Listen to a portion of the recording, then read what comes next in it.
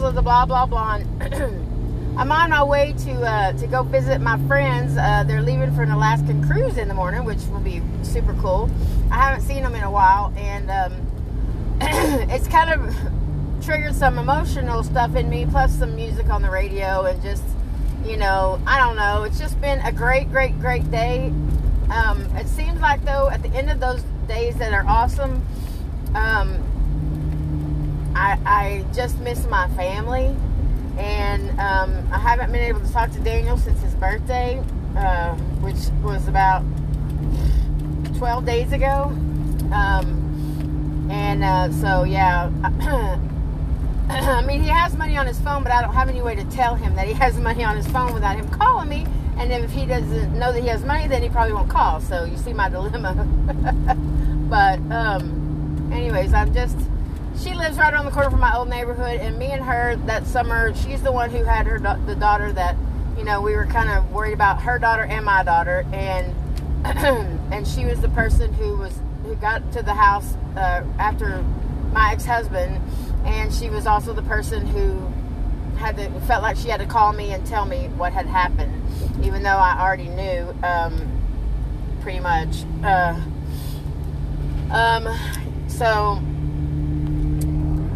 she and I have a bond. I mean, don't get me wrong, she's one of my best friends and always has been and always will be, but she and I have that bond that, because we went through that moment together, and that was excruciatingly hard for her.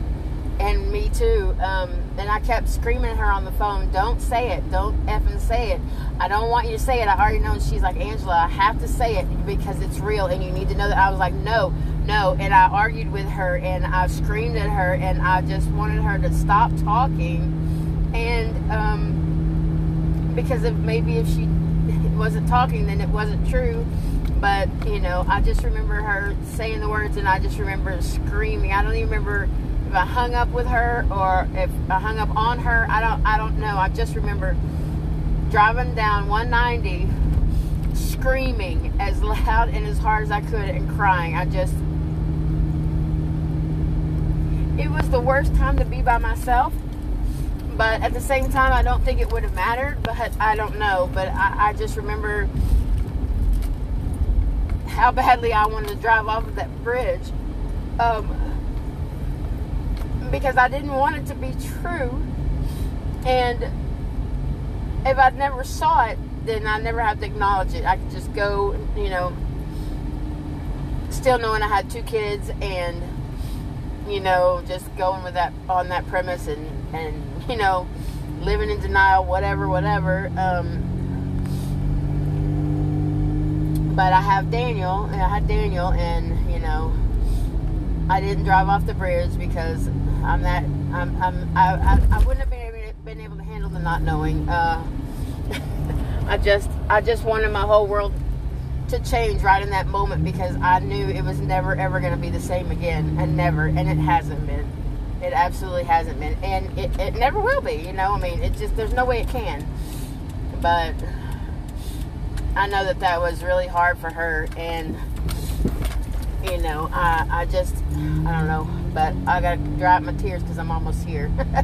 I'm trying to see her off and wish her well and have fun and blah blah blah. I don't want to go in there crying like a baby over stuff that happened so long ago that it really doesn't even need to ruin anybody's trip. So yeah, there's that. But anyways, I guess I will talk to y'all again later. I'm gonna park right here. I guess I'll talk to y'all again later. Okay, bye. Hey, it's Angela, the blah blah blah.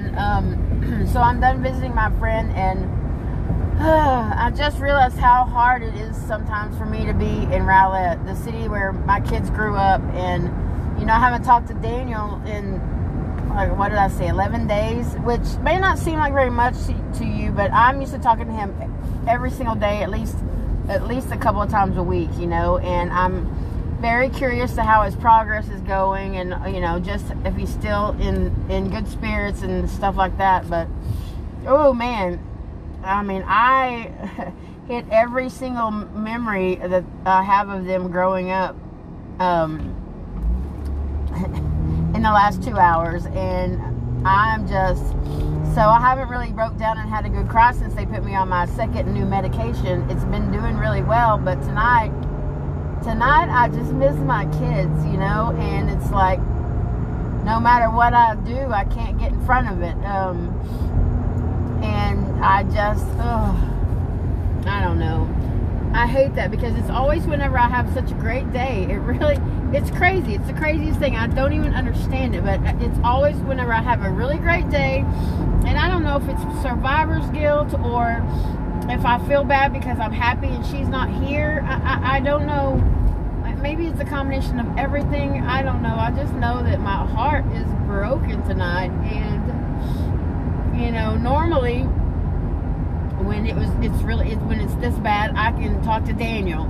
And Daniel is my peace and my, you know, my distraction, he calms me, as crazy as that sounds, because if you know Daniel, he's all over the place usually, but, you know, he calms me down, he talks me down, whatever I need him to do, he does it, and he's great for that, and like that, and, you know, but I'm kind of glad that he can't call me, because he needs to be working on his own journey, but it's just hard when, you know, the last 11 years you had this kid here, and, you know, good, bad, or ugly, y'all were in it together, and now I just feel like I'm by myself. And it sounds so childish and immature, and I'm so proud of him, and I want him to continue doing good. I don't want him to try to come out. I don't want him to worry about me. I don't want him to do any of that. I want him to get better. And, you know, I just feel so all alone, you know, and it's like, here's the thing. I don't want to reach out to people a lot of times because, you know, I mean, this is not something that just happened. It's been 11 years, you know, and not that I'll ever get over it, but I certainly shouldn't be this upset right after 11 years. I should be able to deal with this because it's not brand new and it's not like it's going to change. And I don't know. I know that no matter who I reach out to, nobody knows what to say to me. So, what's the point?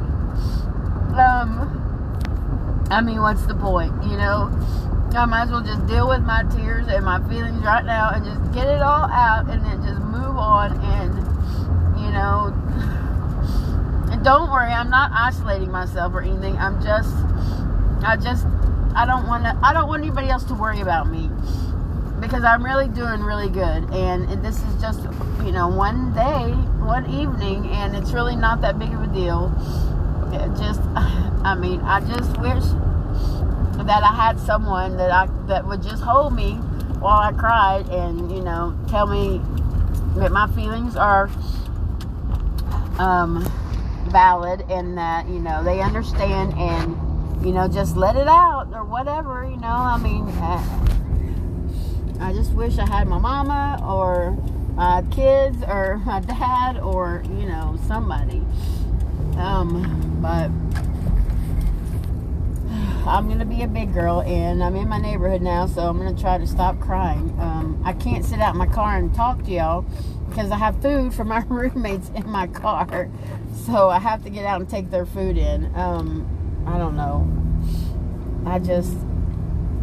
Maybe it's because I was talking about her a lot today, and Daniel too, to some people that we met that are, the situations are similar or whatever, and I just wanted people to understand how relatable their situation is. And, you know, I've done this weekend, I've done a lot of kind of peer counseling to outside people that, you know, I normally wouldn't have to do that to, or people that I've just met, which makes me feel good, but at the same time, you know, it's like, it always reminds me that I couldn't save her. And I know that's not rational. Believe me, I know. But that's the first thing that pops into my head. It just is.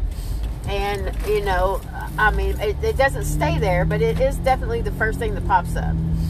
So, but anyways, thank you all for listening. I love you, and I'll talk to you again soon. Bye. Hey, this is Angela, the blah blah blonde. So when I'm at work all day, I have a lot of time in my head, a lot of time in my head.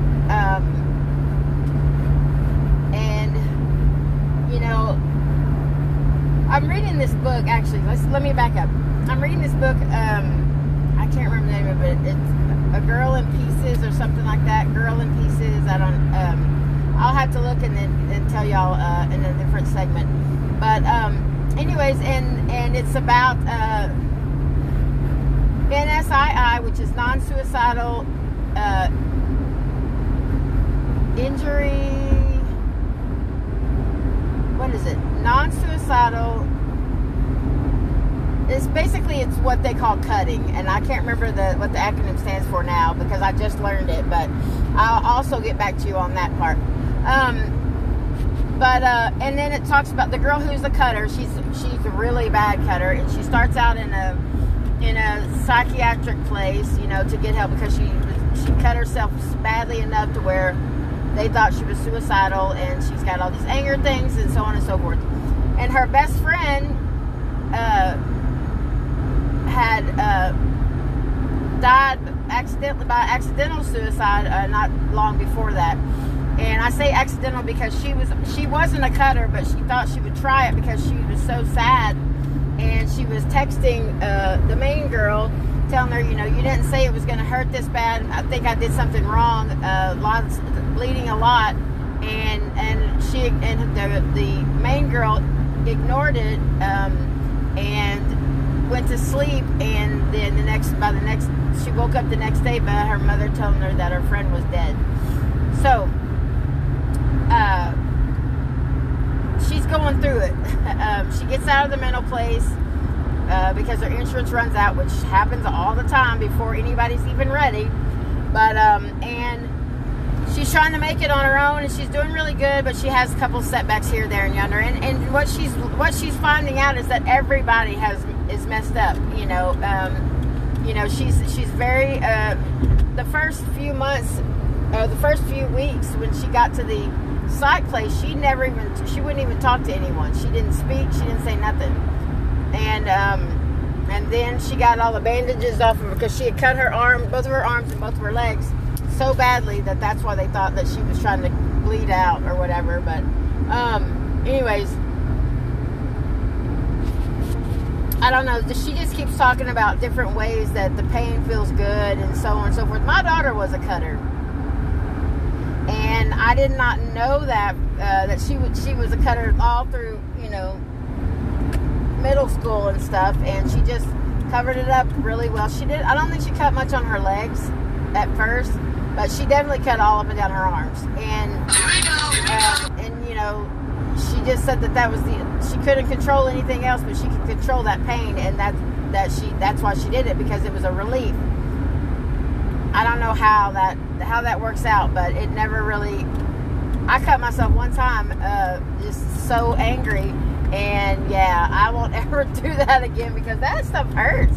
It didn't relieve any of my internal pain. It just made me worse, you know. But I mean, that's just me. I'm not, you know, I don't even know what I was thinking when I did it. That's why I kind of chuckle about it. But I mean, it's not funny at all, and it's not something that be taken lightly either.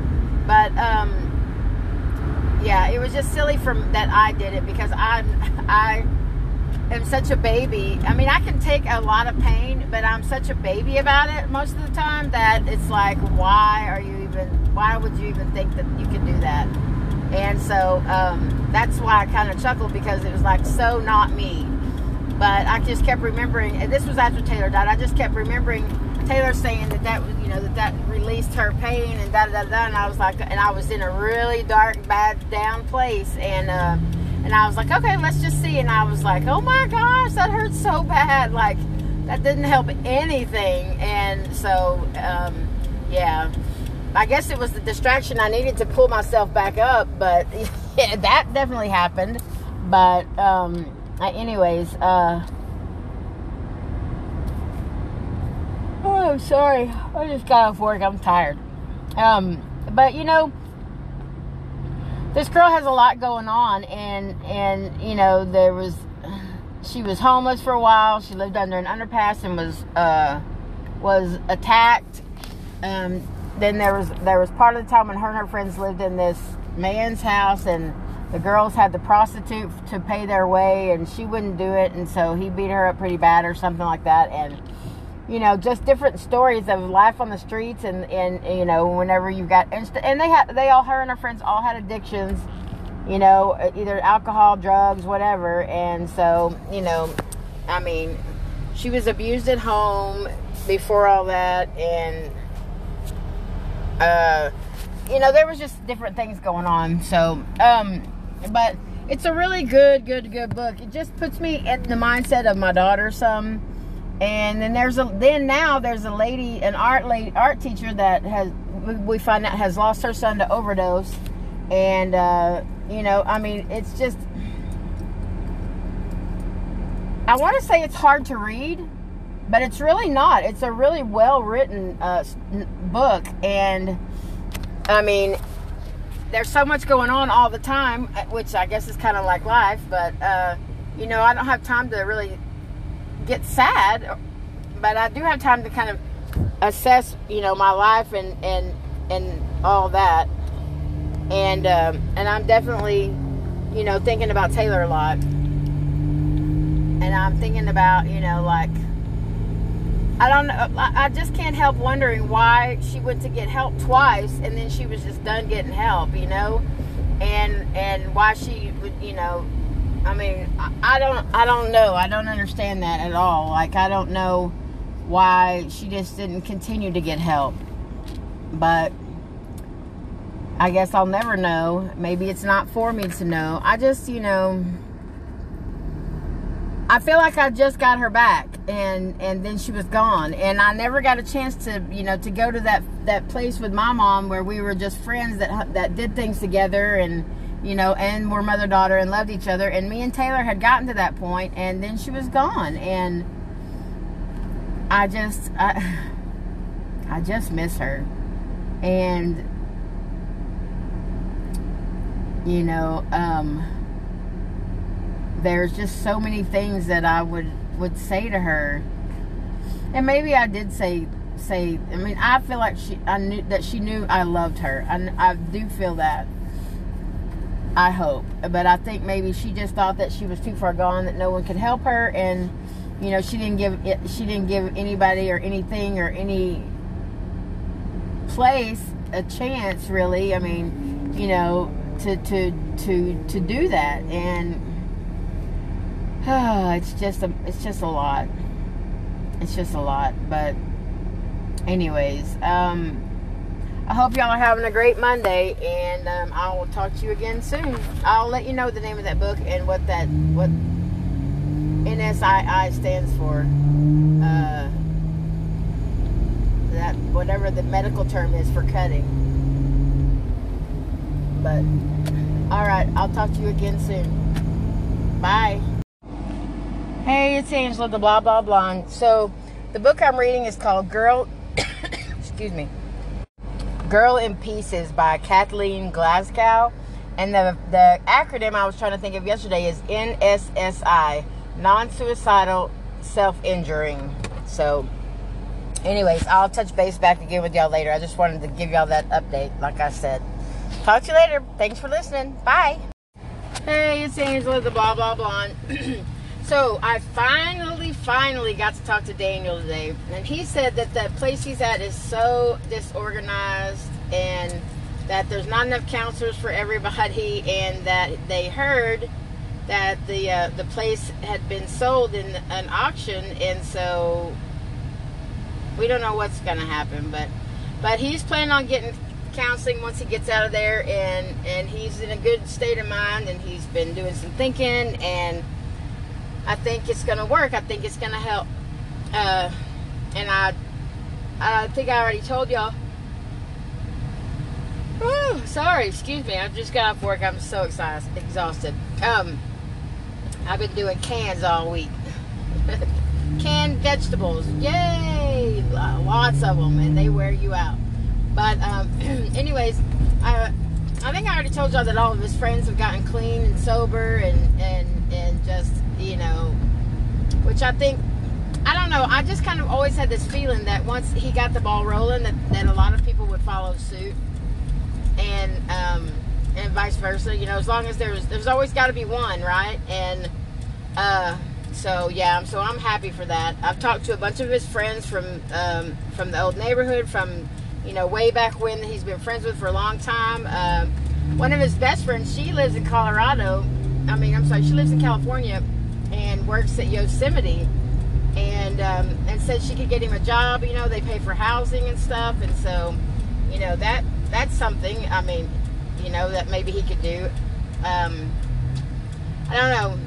We'll just have to see what happens. He's got still got a long ways to go as far as treatment, and then and then going to the 24 club, and then after that, whatever he's gonna do. So, you know, but he's doing it. He's got plans, and I'm proud of him, and I'm so excited. He sounds so good. God, he sounds so good. I missed my kid, you know, like every once in a while during his addiction, his true self would pop through, but man, he's one of my favorite people in the whole wide world, you know, and whenever he wasn't himself, then it was hard for me to be around him, and it broke my heart, but I'm so happy that he's back. I'm just so, I'm thrilled. I'm thrilled. I can't even praise God enough for the blessings. I mean, I just am so blessed beyond measure. It's just crazy. But, you know, and he got to talk to his dad for a minute. So that was good.